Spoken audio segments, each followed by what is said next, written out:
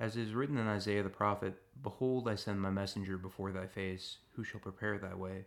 The voice of one crying in the wilderness, Prepare the way of the Lord, make his path straight. Mark chapter 1, verse 2 to 3. It is a foundational belief of our Christian faith that life is founded upon the bedrock of our participation within Scripture and tradition. Yet how many of us can say that we have an understanding of what these two terms mean regarding the way that we live our lives? How many of us can say that we've seriously read the Scriptures and wrestled alongside those who have devoted their lives to understanding the depth of their meaning? And ultimately, what do these texts written over 2,000 years ago have to say to us living in the 21st century? These, among many others, are the questions that we will be wrestling with in this weekly Bible study. My name is Nick Botsolis, and I invite all of you to join our St. John the Baptist community as we set out to meet Christ in the Scriptures. And by wrestling with these texts and searching for their meaning in our life, it is my hope that we, like John the Baptist and all of the saints who have come before us, may continue to make his path straight. Hello, everyone, and welcome back to another session of our St. John the Baptist Bible study, Make His Path Straight. My name is Nick Botsolis, and once again, I'm happy to have you all here with me. Christ is risen, Christos anesti. So last week, we talked about chapter 9 of St. Luke's account of the Gospel, where we saw the 12 sent out, and Jesus set his face towards Jerusalem. So in doing that, we see a narrative shift, and that narrative shift in St. Luke's Gospel is that along the way for the preceding chapters, we're going to be aiming towards the Passion. We're going to be aiming towards Jerusalem. So Jesus isn't going to be dilly-dallying. He's not going to be going from place to place any longer. There's going to be an emphasis on ministry, and there's also going to be an emphasis on parables that we will see playing out in the coming chapters. So with all of that out of the way, we're going to see here, the beginning of chapter 10, a new ministry begin, and that being the ministry of the 70, or 72, depending on the manuscript that's being used. So, verse 1. After the Lord appointed 70 others, and sent them out ahead of him, 2 by 2, into every town and place where he himself was about to come, and he said to them, The harvest is plentiful, but the laborers are few. Pray therefore the Lord of the harvest to send laborers into his harvest. Go your way. Behold, I send you out as lambs in the midst of wolves. Carry no purse, no bag, no sandals, and salute no one on the road. Whatever house you enter, first say, Peace be to this house. And if the Son of Peace is there, your peace shall rest upon him. But if not, it shall return to you, and remain in the same house, eating and drinking what they provide. For the laborer deserves his wage. Do not go from house to house. Wherever you enter a town, and they receive you, eat what is set before you. Heal the sick in it, and say to them, The kingdom of God has come near to you. But whenever you enter a town, and they do not receive you, go into the streets and say, Even the dust of your town that clings to your feet, we wipe off against you. Nevertheless, know that the kingdom of God has come near. I tell you, it shall be more tolerable on that day for Sodom than for that town. So what we see here within the first 12 verses of this chapter is the ministry of the 70 or 72, as I mentioned, depending on the manuscripts.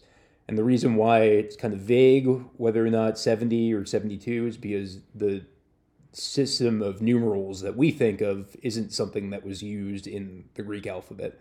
So these numbers are represented by words, and you have the same issue with the Septuagint as the Greek translation of the Old Testament. Regardless of that fact, the number 70 or 72 is significant because it ties us back to these various places in the Old Testament. And as we've talked about with numbers in the past, well, when specific numbers are being used, well, that is again cluing us into prior usages within the Scriptures. It's a hyperlink, if you will, telling you various sections that you can look back to. But we're going to focus here on the ministry, and the ministry that we see here of, we'll say the 70 for sake of argument here or sake of discussion, is very similar to what we saw in the prior chapter with the ministry of the 12 apostles, the ones who were sent out. We see that these 70 are sent out ahead of Jesus. So they're sent out in front of Jesus to prepare his way. It's very similar ministry to the ministry of John, who's sent out to prepare us for the coming of the Messianic kingdom.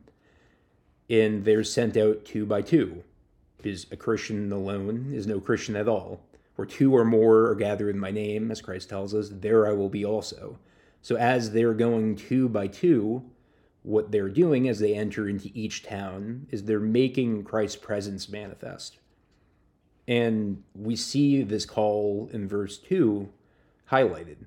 Because Christ laments, he says that the harvest is plentiful, but the laborers are few. Pray therefore the Lord of the harvest to send out laborers into his harvest. So Christ is the Lord of the harvest. He is sending out his laborers, because it's not enough for him to go from town to town. It's not enough for the 12 alone to go out into town to town. We are all called to make Christ manifest in the world. So we're all called to go from place to place and reveal his presence to those who do not know him. And what will this require? Well, similarly to the 12, similarly to how Jesus has been conducting his ministry, he tells them, carry no purse, no bag, no sandals, and salute no one on the road.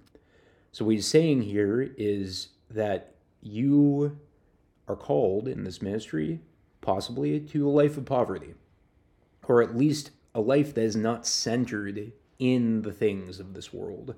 And that's why he says, bring no sandals, bring no purse.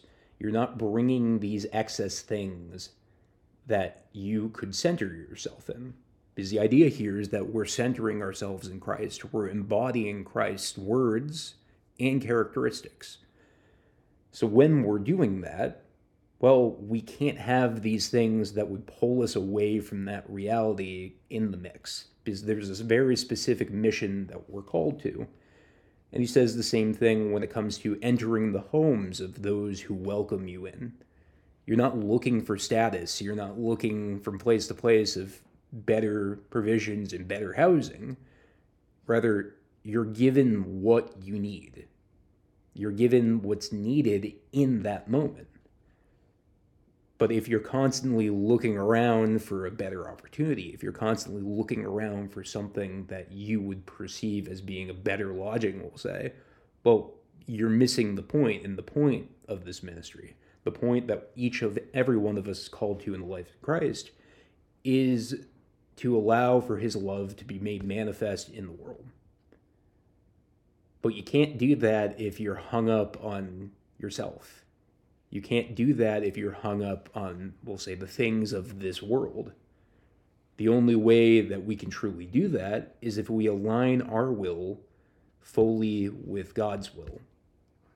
So as we've seen in all of these repentance narratives that have happened within St. Luke's gospel account, well, the first thing that people do before repenting or healing takes place is they fall down before Jesus. And as we mentioned, that's symbolic, because in falling down in front of him, they're prostrating themselves. They're showing themselves to be lower than him. And that's a sign of humility. That's a sign of saying, I'm willing to learn from you and be a student of you. So when that takes place, well, then true repentance happens. Because it's from that humbled state, it's from that self-emptying and that self-lowering that the individual is able to gain a broader perspective of what they're being called to do in that moment. So it's the same symbol that we're seeing here laid out for how the 70 are to conduct themselves. It's the same symbol that each and every one of us see and are called to embody in how we conduct ourselves in the world. We're called to strip ourselves down from all of the things that hold us away from being able to perceive the will of the Lord and align our will with his will. So that way through that constant repentance, through that constant reorientation, well, then we're able to do what we see the 70 doing here. They're bringing peace as they go.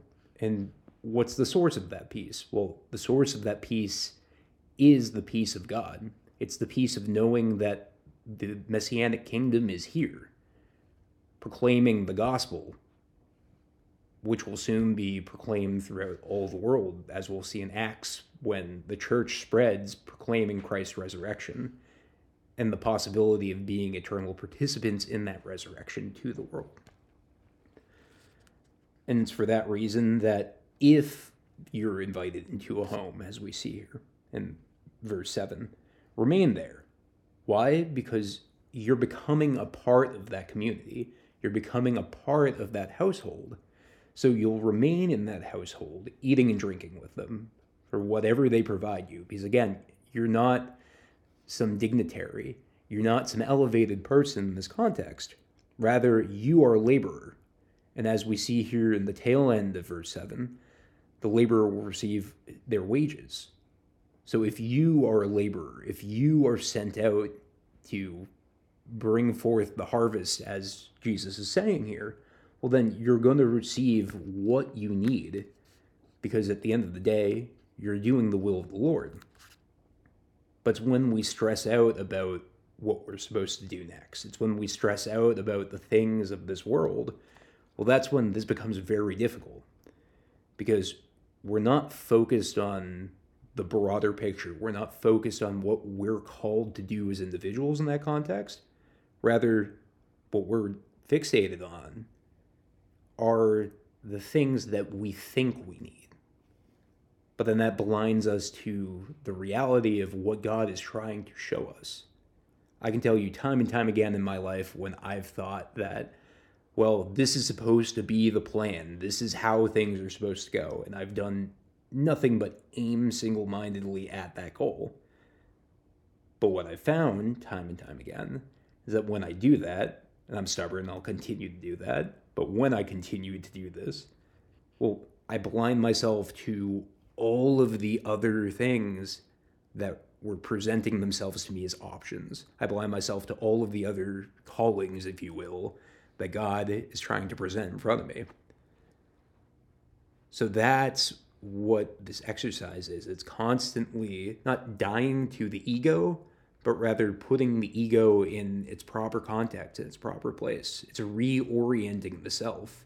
First, by stripping yourself down, so that way you can truly perceive what's going on around you.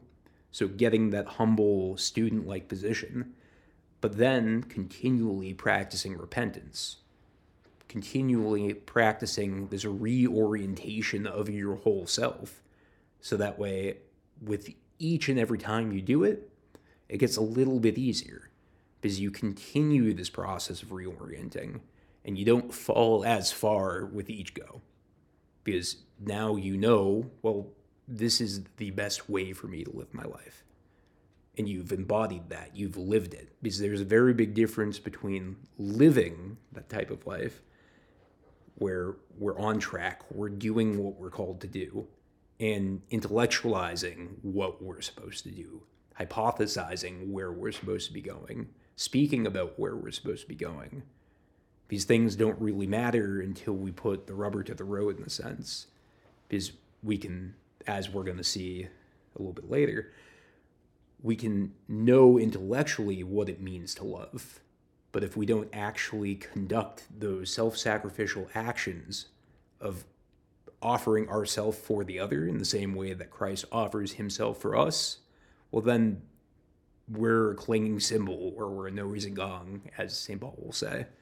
There's no substance behind our words or our thoughts. Yet what do we see in verse 9? We see that these 70 will heal the sick, and they will proclaim that the kingdom has come near. So again, this is that call of each and every one of us as Christians. The powers of the coming kingdom will be made manifest. Because again, we're not healing of our own authority. We're not healing of our own powers. These mighty works of God are not happening by our hands, but rather they're happening through God, through his power, which is revealed in our presence when we have aligned our will fully with the will of the Lord. And that's why whenever you enter a town, we see in verse 10, and they do not receive you, go into the streets and say, even the dust of your town that clings to your feet, we wipe off against you. So what's happening there? This seems like a very harsh proclamation. Well, this is symbolic in a sense. It's symbolic in that from separating the dust from the feet of the disciples, what we're seeing is a separation, if you will, between that place and them. And the reason for this is because there's a rejection that's taking place. And what's being rejected ultimately? What's being rejected isn't the individual who's coming into that town, rather the gospel is what is being rejected. And that's why at the very end of the section in verse 12, we see, I tell you, it shall be more tolerable on the day for Sodom than for that town. So Sodom, if we think all the way back to Genesis with Sodom and Gomorrah, is used as this archetypal evil city. And yet, Jesus is saying here that it would be more tolerable for Sodom, this archetypal evil city from the Old Testament perspective, than the town that rejects Jesus, rejects the gospel. And the reason for that is because salvation has been presented to these people. Salvation has been revealed. They didn't have this revelation back in the days of Abraham. In fact, they had this in shadows. You see, and we'll talk about this a little bit later, but you see within the kings and the prophets of old, they're trying to describe what is now made manifest with Jesus, the Messiah, coming. There are all of these hints, there are all of these guesses as to who the Messiah is and what his role will be. But it's not fully grasped what that means until Christ comes and offers his life for the life of the world. And so, in the words of Uncle Ben from Spider-Man, with great power comes great responsibility in a sense. If you know the gospel, if you know what it is that we're called to do, well, then you don't have an excuse anymore in a sense. Where before, when humanity didn't know, when we didn't have the gospel presented to us, the resurrection of Christ, the good news, well, then you had an excuse. But this is also a mercy, because in Christ making the gospel manifest, the Messianic kingdom being proclaimed, well, that means that we all have the opportunity of salvation. Universally, all human beings have this opportunity. It's no longer tied to an ethnicity or a faith group. It is all who live a life in Christ. And yet, we also have to realize that we can separate ourselves from that reality. And when that's done, well, how does that play out? Well, it plays out as even the dust of that region being separated from God. But that's not because of some condemnation. That's not because a people group is looking at another people group and saying, oh, we really don't like those guys, so we're going to separate ourselves from them.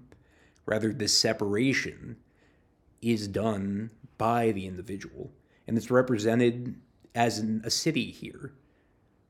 But we need to understand and embody this in our own lives, because when we are the ones who reject the gospel, when we are the ones who reject what's being offered to us, well, then we are the ones who are putting that separation between us and God. And that's what's playing out here. And that separation is there not because God is, again, being vengeful and vindictive, but it's because we know what we're being offered, and then we're choosing to reject it. It's for that reason that would be more tolerable for Sodom than that town in that age, because they know better. And we as Christians, hypothetically, can say the same. But that's why we're called constantly to practice repentance. And that's why we're called constantly to set the bar just a little bit higher and strive towards it. Because we always fall short. That's just human nature. But we always have the possibility of reorienting, repenting, and getting back on that track. So we can't look at this and say, this is a final judgment right here. We can't say that, okay, because a Christian walks into a town and is rejected in the name of Christ and cuts off the distance between them and that city, well, that means that that city's condemned, period. Because the peace of God has still been bestowed on that city. The knowledge of the kingdom is still there. And the hope is that within time, that can maturate and that can grow. And that's what you see in the Roman Empire. In the Roman Empire, you see an utter rejection of Christianity that leads to mass martyrdom. But then fast forward 300 years, and what happens? The Roman Empire becomes, over time, a Christian empire. So even though there's that initial rejection, with this consistent expression of the peace of God, we see a transformation, a transfiguration that takes place. So moving on to verse 13. Woe to you, Chorazin! Woe to you, Bethsaida! For if the mighty works done in you had been done in Tyre and Sidon, then they would have repented long ago, sitting in sackcloth and ashes. But it shall be more tolerable in the judgment for Tyre and Sidon than for you. And you, Capernaum, will you be exalted to heaven? You shall be brought down to Hades. He who hears you hears me, and he who rejects you rejects me, and he who rejects me rejects him who sent me. So here we see, after Jesus has sent out the 70, he proclaims a series of woes.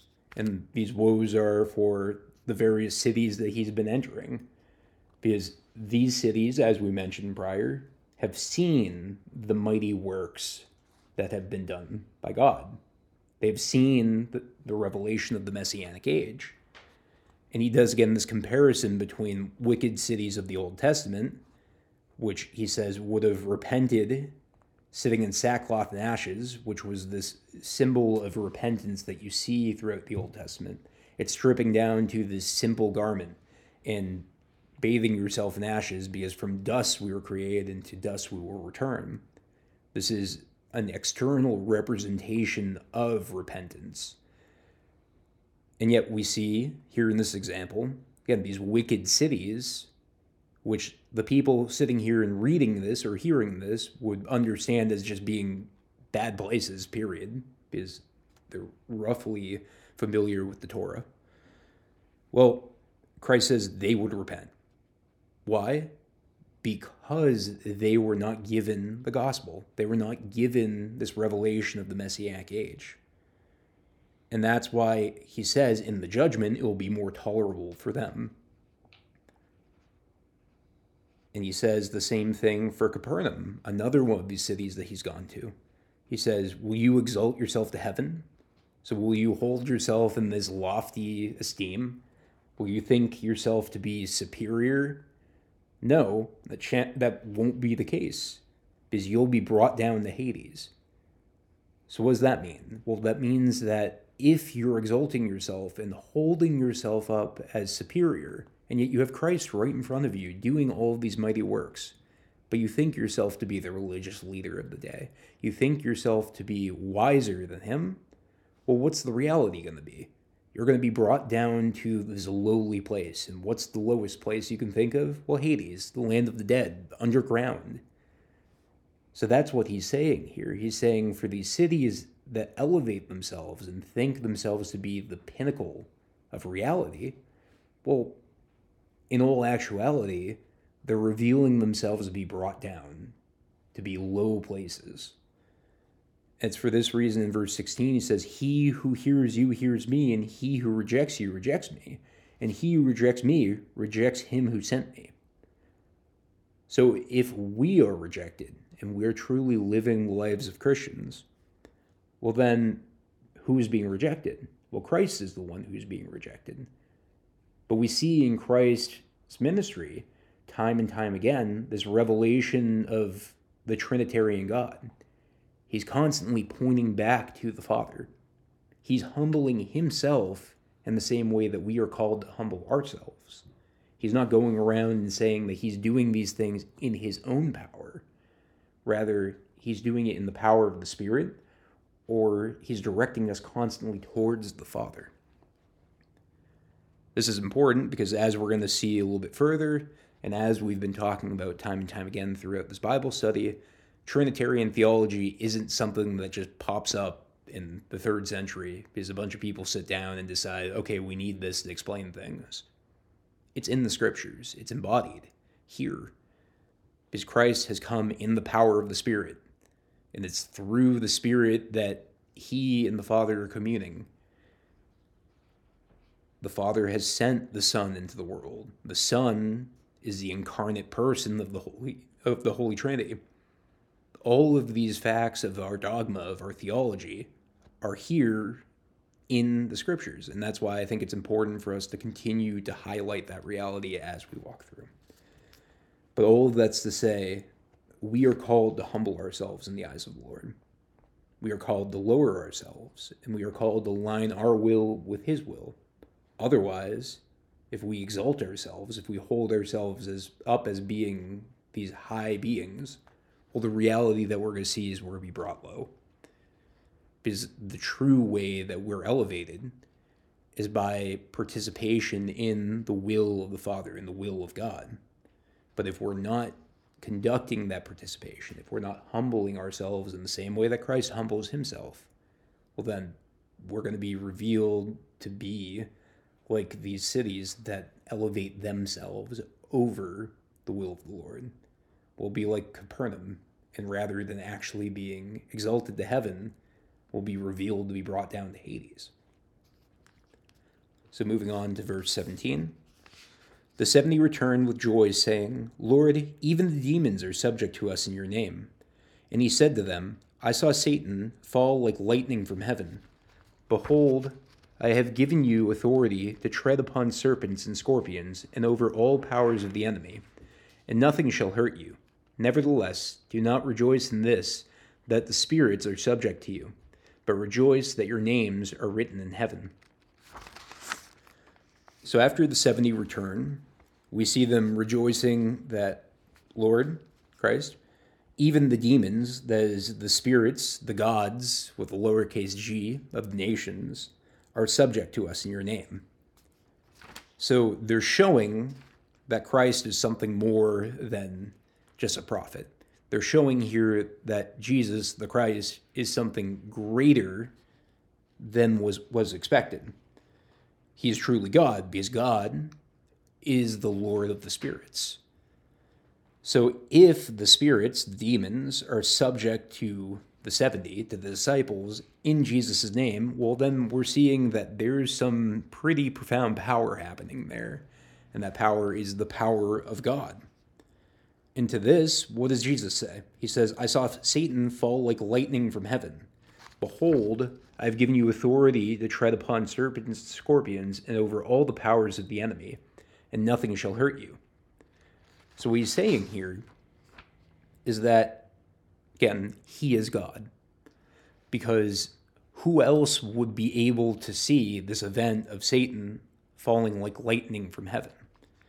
We need to understand that these events aren't historical events in the way that we look at the world. There isn't a specific point in time where if you were looking up at the sky, you'd be like, oh, look, there's Satan falling like lightning from heaven. This is speaking of spiritual matters. Because the fall of the angels, well, we can't nail down exactly from a historical perspective where that takes place. Because God and the spirits are outside of time and yet interact within linear time. So what's important here? What are we actually seeing?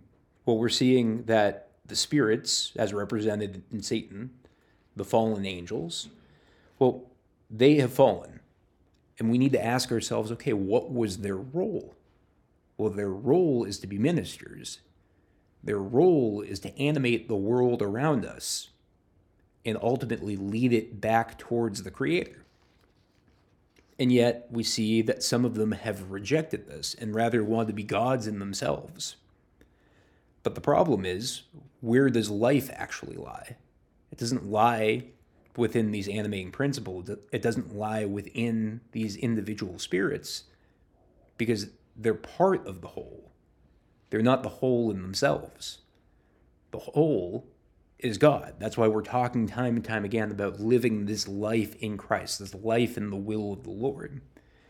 Because it's through living a life devoted towards His will that fulfillment truly takes place.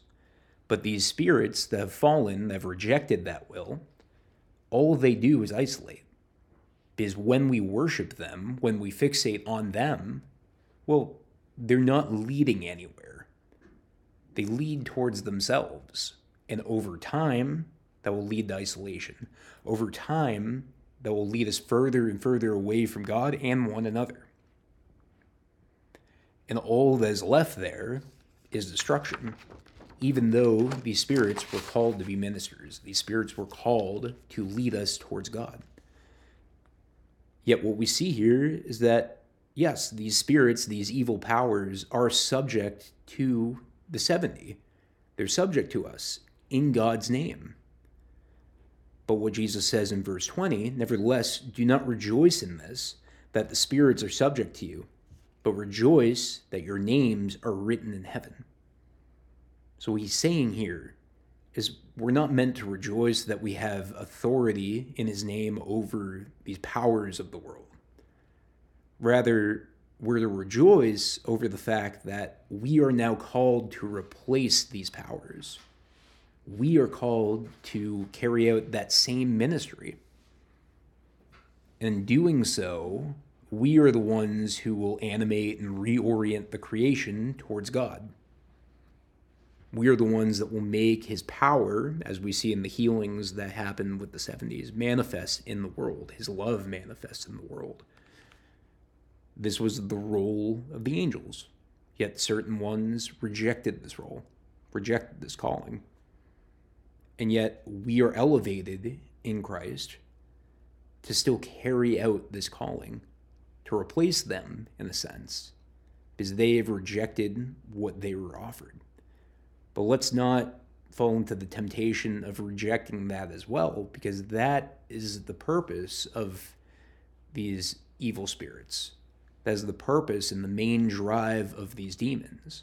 It's to divide us. It's to separate us. It's to tempt us and ultimately lead us away from a source of life, because they think that their pride or themselves are so much greater than the service that will lead us towards eternity.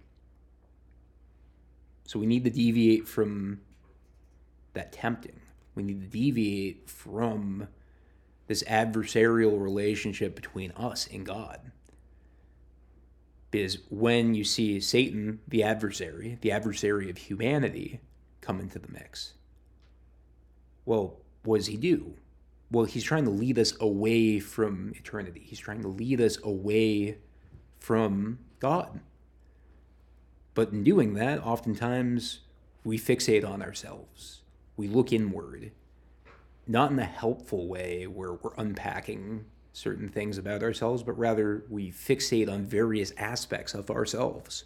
And when we do so, well, what's happening? All that's happening is we're getting stuck. We're getting stuck in some type of a loop or some type of pattern. Because when we're stuck on ourselves, we don't see the life that actually lies in relating to others.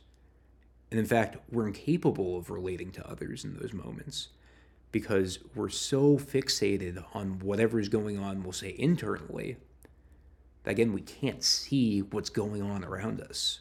We can't see what God is calling us to do. And that's the importance of service. That's the importance of the self-emptying. It allows for us to carry out this role of being ministers of Christ. Because the minute that we set aside all of our worldly cares, even if those are internal worldly cares, well, then we're able to proceed forward. We're able to do what we were created to do. So moving on to verse 21. In that same hour, he rejoiced in the Holy Spirit and said, I thank thee, Father, Lord of heaven and earth, that thou hast hidden these things from the wise and understanding, and revealed them to babes. Yea, Father, for such was thy gracious will. All things have been delivered to me by my Father, and no one knows the Son, who the Son is, except the Father, or who the Father is, except the Son, and anyone to whom the Son has chosen to reveal himself. Then turning to the disciples, he said privately, Blessed are the eyes which see what you see, for I tell you that many prophets and kings desired to see what you see, and did not see it, and to hear what you hear, and did not hear it. So what we see is after all of these things take place in this hour, Christ rejoices in the Holy Spirit. So again, we see this third person of the Holy Trinity.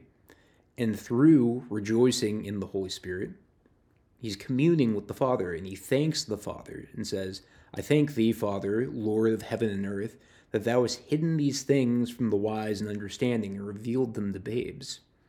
So what does this mean?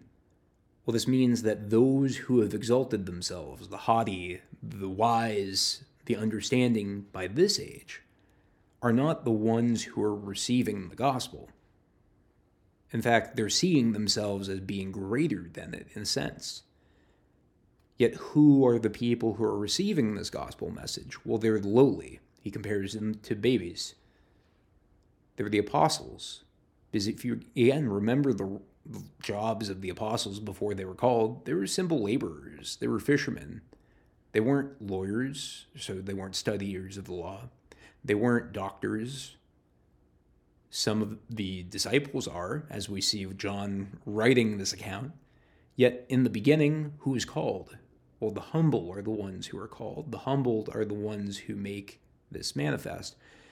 And again, this isn't saying that people who have educations are bad people, but this motif of comparing those who are elevated to those who are lowly shows us what we are truly called towards, because we're all called, in the sense, towards this lowliness. Because as we've mentioned multiple times in this session, it's from that level of humility that we're then able to begin this process of repenting, this process of aligning our will with the will of God. And we see here that Christ says, Yea, Father, for such was your gracious will. So we see that this is the will of the Lord. This is the will of God, that we humble ourselves, that way we can align our will with his will. And we see here in verse 22 the relation between the Father and the Son, because all things have been delivered to him, as the Son, from the Father. So everything proceeds from the Father, through the Spirit to the Son. Because again, as we saw, Christ is communing with the Father. He's participating in this loving, self-sacrificial relationship through the Spirit. He is a distinct person that's participating in this relationship. He's not a specific power or entity that's separate from the Father or the Son, because that couldn't be the case. They wouldn't have this perfect relationship, as St. Basil will say, this perfect interrelation, if the three were in any way divided. And yet it's self-sacrificial love that binds the three as one. So no one knows the Son except for the Father. Why? Because the Son is begotten by the Father, but he's also one in essence with the Father. He's not a creature of the Father. Rather, he was the one who in the beginning brought all into creation. So this is the relationship between the two. And in the name, Son, we know that there's a Father, because there's no Son without there being a Father. And here we see, Christ says, and no one knows the Father except the Son. But how is it that we know the Father? Well, Christ builds upon this further. And he says that anyone to whom the Son chooses to reveal the Father. We know the Father through the Son. We participate in the will of the Father through being co-workers with the Son. When we live a life in Christ, We are living a life in God. This is how God has revealed himself to us, through the person of the Son. And we know God through our relationship with Christ. It's for this reason that in verse 23, he turns to his disciples privately. So he now isn't in front of the multitude. He isn't in front of the crowd. He's just in front of his disciples. And he says to them, "Blessed are the eyes which see what you see. For I tell you that many prophets and kings desired to see what you see and did not see it, and to hear what you hear and did not hear it." So as I mentioned earlier, before Christ comes, everything's revealed through a shadow. The prophets are trying to discern what it is they're experiencing, this grasp of God, this grasp of an experience of God, rather, that they're having. But it isn't until the Son is made manifest, isn't until Christ comes, that we can fully grasp what this reality means. And even then, we can't grasp the totality of what this reality is. But now we know the path towards salvation, and it's through life in the Son. Because it's through this life in the Son, through this participation in the guiding power of the Spirit, that we are ultimately led towards the loving embrace of the Father. As I mentioned earlier, Trinitarian theology is here, is laid out very plainly. So whenever people have these debates of, well, this was written at some council by a bunch of bishops who came together at a certain point in time, well, they're not informed as to what's going on in the scriptures. Because we've mentioned time and time again, as we've been walking through Luke, these examples of Trinitarian theology being revealed very plainly to us. And the reason why this is important is because it shows us how we relate to God. It shows us how we live a life in him. Because if we don't know the Son, then we can't know the Father. If we don't know the Son, then we can't be guided by the Spirit. If we don't humble ourselves as the Son humbled himself, then we can't live a life in the will of the Father. All of this is important. All of this is interrelated. And yet, it's through our practice of humility, it's through our practice of self-emptying in the same way that God empties himself in becoming a human being, that this reality is continued to be revealed to us. So moving on to verse 25. And behold, a lawyer stood up to put him to the test, saying, "Teacher, what shall I do to inherit eternal life?" And he said to him, "What is written in the law? How do you read?" And he answered, "You shall love the Lord your God with all of your heart, and with all of your soul, and with all of your strength, and with all of your mind, and your neighbor as yourself." And he said to him, "You have answered right. Do this, and you will live." So what we see here in verse 25 is a lawyer, so a studier of the law, a doctor of the law, stands up and desires to put Jesus to the test. So what we see here in the first verse is that he has an intent in what he is about to ask Jesus. And that intent is to test him, to show himself as being superior in some way to Jesus. So he asks him a very simple yet targeted question. "Teacher, what shall I do to inherit eternal life?" And so Jesus, instead of giving in to his temptation, asks him, "Okay, you're a lawyer. You study the law. How do you read it?" And so this man privately answers with the Shema, that is a part of the morning and night prayer of the Jewish people. "You shall love the Lord your God with all of your heart, and with all of your soul, and with all of your strength, and with all of your mind, and your neighbor as yourself." And so Jesus says to him, "You have answered right. Do this, and you will live." But what we're going to see here, moving on, when we get to the parable of the Good Samaritan, is that this man doesn't fully grasp what this means. He understands intellectually what it means to live a good life. He understands intellectually what it means to do what God has created all of us to do. But through this parable, what we're going to see is that it's not enough to understand in thought or word what we're called to do, but rather we need to actually conduct those actions. We need to actually show love. So moving on to verse 29. But he, desiring to justify himself, said to Jesus, "And who is my neighbor?" Jesus replied, "A man was going down from Jerusalem to Jericho, and he fell among robbers, who stripped him and beat him and departed, leaving him half dead. Now, by chance, a priest was going down the road, and when he saw him, he passed by on the other side. So likewise a Levite, when he came to the place and saw him, passed by on the other side. But the Samaritan, as he journeyed, came to where he was, and when he saw him, he had compassion, and went to him and bound up his wounds, pouring on oil and wine. Then he set him on his own beast and brought him to an inn, and took care of him. And the next day he took out 2 denarii and gave them to the innkeeper, saying, "Take care of him, and whatever more you spend, I will repay you when I come back." Which of these 3 do you think proved neighbor to the man who fell among the robbers? He said, "The one who showed mercy on him."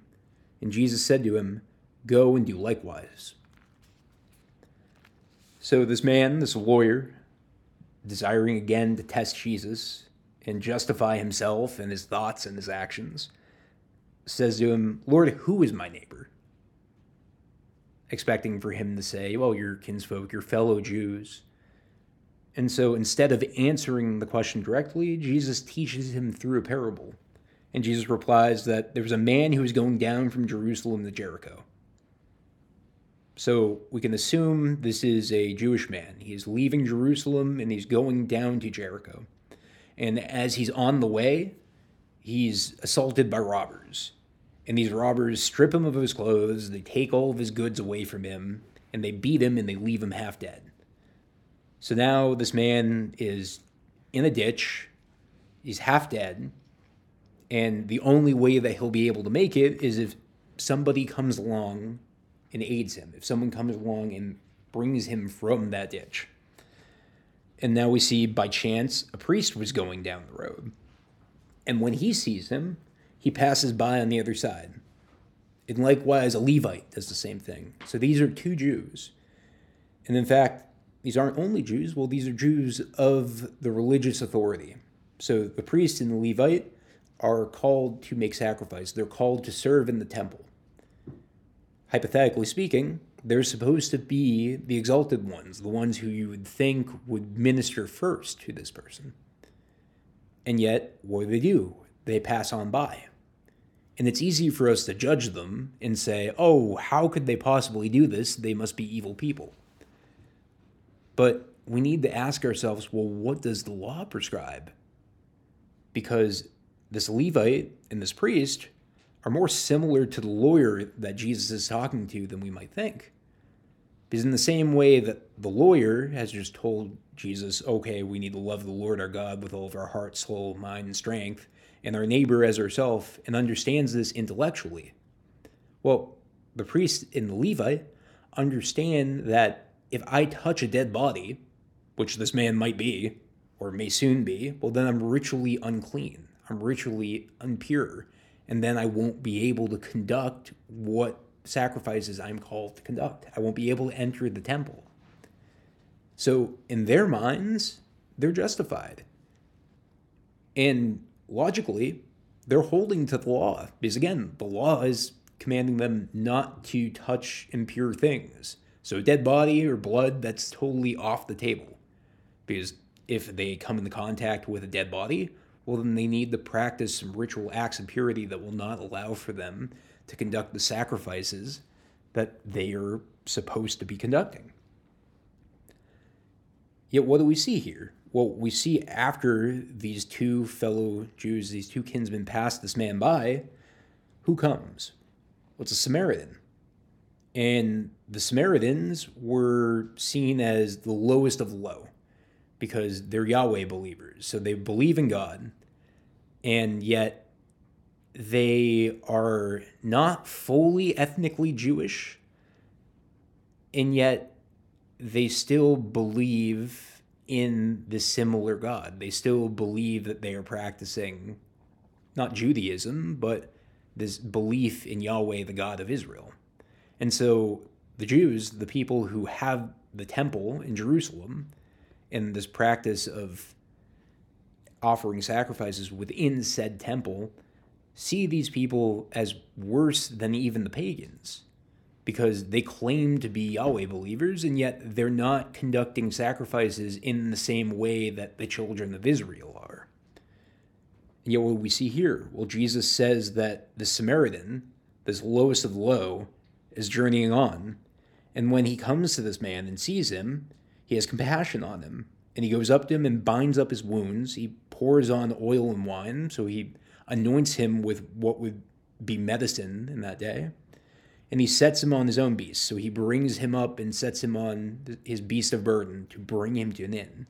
And when he brings him to this inn, he takes care of him and leaves him with the provisions needed for him to be continued to be cared for. And so when Jesus questions this lawyer and says, "Which of these do you think proved neighbor to the man who fell among the robbers?" Well, when the lawyer comes to the realization that is the one that showed mercy on him, he is showing that he has had a change of mind in a sense. He is showing that he's come to this conclusion himself, a realization that he is not truly living the way that he's called to live. Because again, what he stated earlier when he put Jesus to the test was correct. But you can be right and wrong at the same time. I think in life we find that time and time again. And here's a context where that is the case.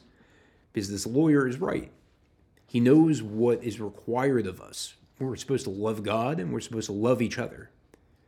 But he doesn't fully grasp what that love looks like or how to embody that. But here, where he says that the one who showed mercy on him is the one who did what God was calling him to do, well, then Jesus ends the section by saying, you are now called to do likewise. So it's not enough to have these things intellectually. We need to actually embody them. We need to actually carry them out. This is how we make the self-sacrificial love of God manifest in the world. It's by treating one another, regardless of who they are, as if they were our neighbor, as if they were our family, because we are all one in Christ. And when we refuse to do that, we miss the mark.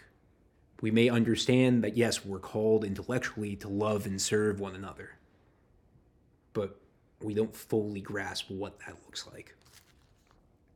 So it's our call to be Christ-like. It's our call to lower ourselves in service, so that way, in serving others, we may be able to make manifest the true joy that comes in life in Christ, in their life, shining light into their darkness. Moving on to the final section of this week's gospel, of this week's chapter, rather, we go to verse 38. Now as they went their way, he entered the village, and a woman named Martha received him into her house. And she had a sister called Mary, who sat at the Lord's feet and listened to his teaching. But Martha was distracted with much serving, and she went to him and said, Lord, do you not care that my sister has left me to serve you alone? Tell her then to help me. But the Lord answered her, Martha, Martha, you are anxious and troubled about many things. One thing is needful. Mary has chosen the good portion, which shall not be taken away from her. So we see as Jesus is going on his way with his disciples, they comes to a village. And when he enters that village, a woman named Martha receives him into her house. So to add context to this, Jesus is not the only one who's coming into this woman's house. All of Jesus' disciples and followers who have been coming with him, the multitude that is, are also coming into this woman's house. So when she receives them, the ministry isn't just hanging out with Jesus and 12 other people and giving them dinner. Like, she's actually ministering to a multitude of people. This is a very tall ask, if you ask me. And what we see is that she has a sister, Mary, who's they're sitting at table, Jesus is preaching in their home, is sitting at Jesus' feet listening to his teaching. And we have Martha, who again has welcomed Jesus and the disciples into her home, which, as we know from the gospel according to St. John, is Lazarus' home. We see that Martha is distracted with much serving. So she's getting flustered, she's getting overwhelmed, she's doing something good, because we're all called to serve. And yet, it's becoming too much for her. And so she goes and says to Jesus, "Lord, do you not care that my sister has left me to serve alone? Tell her to help me." And yet we see in Jesus' response, "Martha, Martha, you are anxious and troubled about many things. One thing is needful. Mary has chosen the good portion, which shall not be taken away from her." Oftentimes, I think we read this passage and we see an adversarial relationship between Martha and Mary. We say, okay, well, if Mary chose the good portion, then Martha must have chose that one. But that's not the case at all here. Because again, we're all called to minister. We're all called to serve. But if I was to highlight a negative aspect of what's going on here for Martha, it's that she's becoming flustered. She's becoming concerned with how it is that she's going to be able to minister to all of these people. And so we could say justifiably so, she says to Jesus, "Lord, tell my sister to stop hanging out over here. Come and help me, because we need to do this right now." But in Jesus' response, he highlights her anxiety. He tells her not to be troubled and anxious about these many things. He's not saying that what she is doing is bad, because again, we need to understand the context of the scriptures, the gospel. Christ has been calling and sending out his disciples to minister to others and asking for others to receive them and minister to them in like manner. So why would he all of a sudden be sitting here and saying, "Hey, no, this is bad now"? Well, it wouldn't make sense. But what he's saying is that Mary has also chosen the good portion. She's humbled herself at the feet of the master. She's taking this posture of a student. And Mary, like Martha, when the time is right, will be called to minister and to serve in the same way. So what we see here is, as Christians, we're called to have this balance. And that balance is between understanding what it is that we are called to do and what it is that we think we need to do. Yes, we are called to serve. And yes, we can also think that we're constantly supposed to serve. Yet, if we don't separate our desires from the desires of the Lord, from the will of the Lord, well then everything gets muddy here. We can miss the mark very easily. And so, with the comparison of Martha and Mary, we don't see an example of how to serve well and how to poorly serve, or how to be a good student and how to fail at being a student altogether. But rather, we see what we're called to do as Christians. We are called to serve, but we're not called to worry about how we're going to serve. Rather, we're called to, in love, make this offering. In the same vein, we're called to humble ourselves. We're called to learn from the Lord, so that way we can do what he is calling us to do. Both are needful. It's for this reason that for feast days of the Theotokos, we read this passage, because it's painting this image not only of what we are called to do as individuals, but what she had done in her ministry. Remember, the Theotokos humbles herself, but she also acts. She humbles herself by allowing for God to dwell in her, but she also goes out immediately afterwards and presents that revelation to her cousin Elizabeth. It's important for us to realize this, because the saints are our role models. The Theotokos is our role model. And what they're modeling is how we are called to live a life in Christ. So if we humble ourselves, if we live as they live through their example, well, then these things will be made manifest. But if we run away from these things and try to live for ourselves and separate ourselves from God, well, then we become like the evil spirits. We become like the demons who desire to live a life in themselves rather than a life in eternity. So thank you all for listening to this session of our St. John the Baptist Bible study. Make his path straight. And until next time, we'll talk to you all later. Christos Anesti, Christ is risen. Thank you all for listening to this session of Make His Path Straight, a St. John the Baptist Bible study.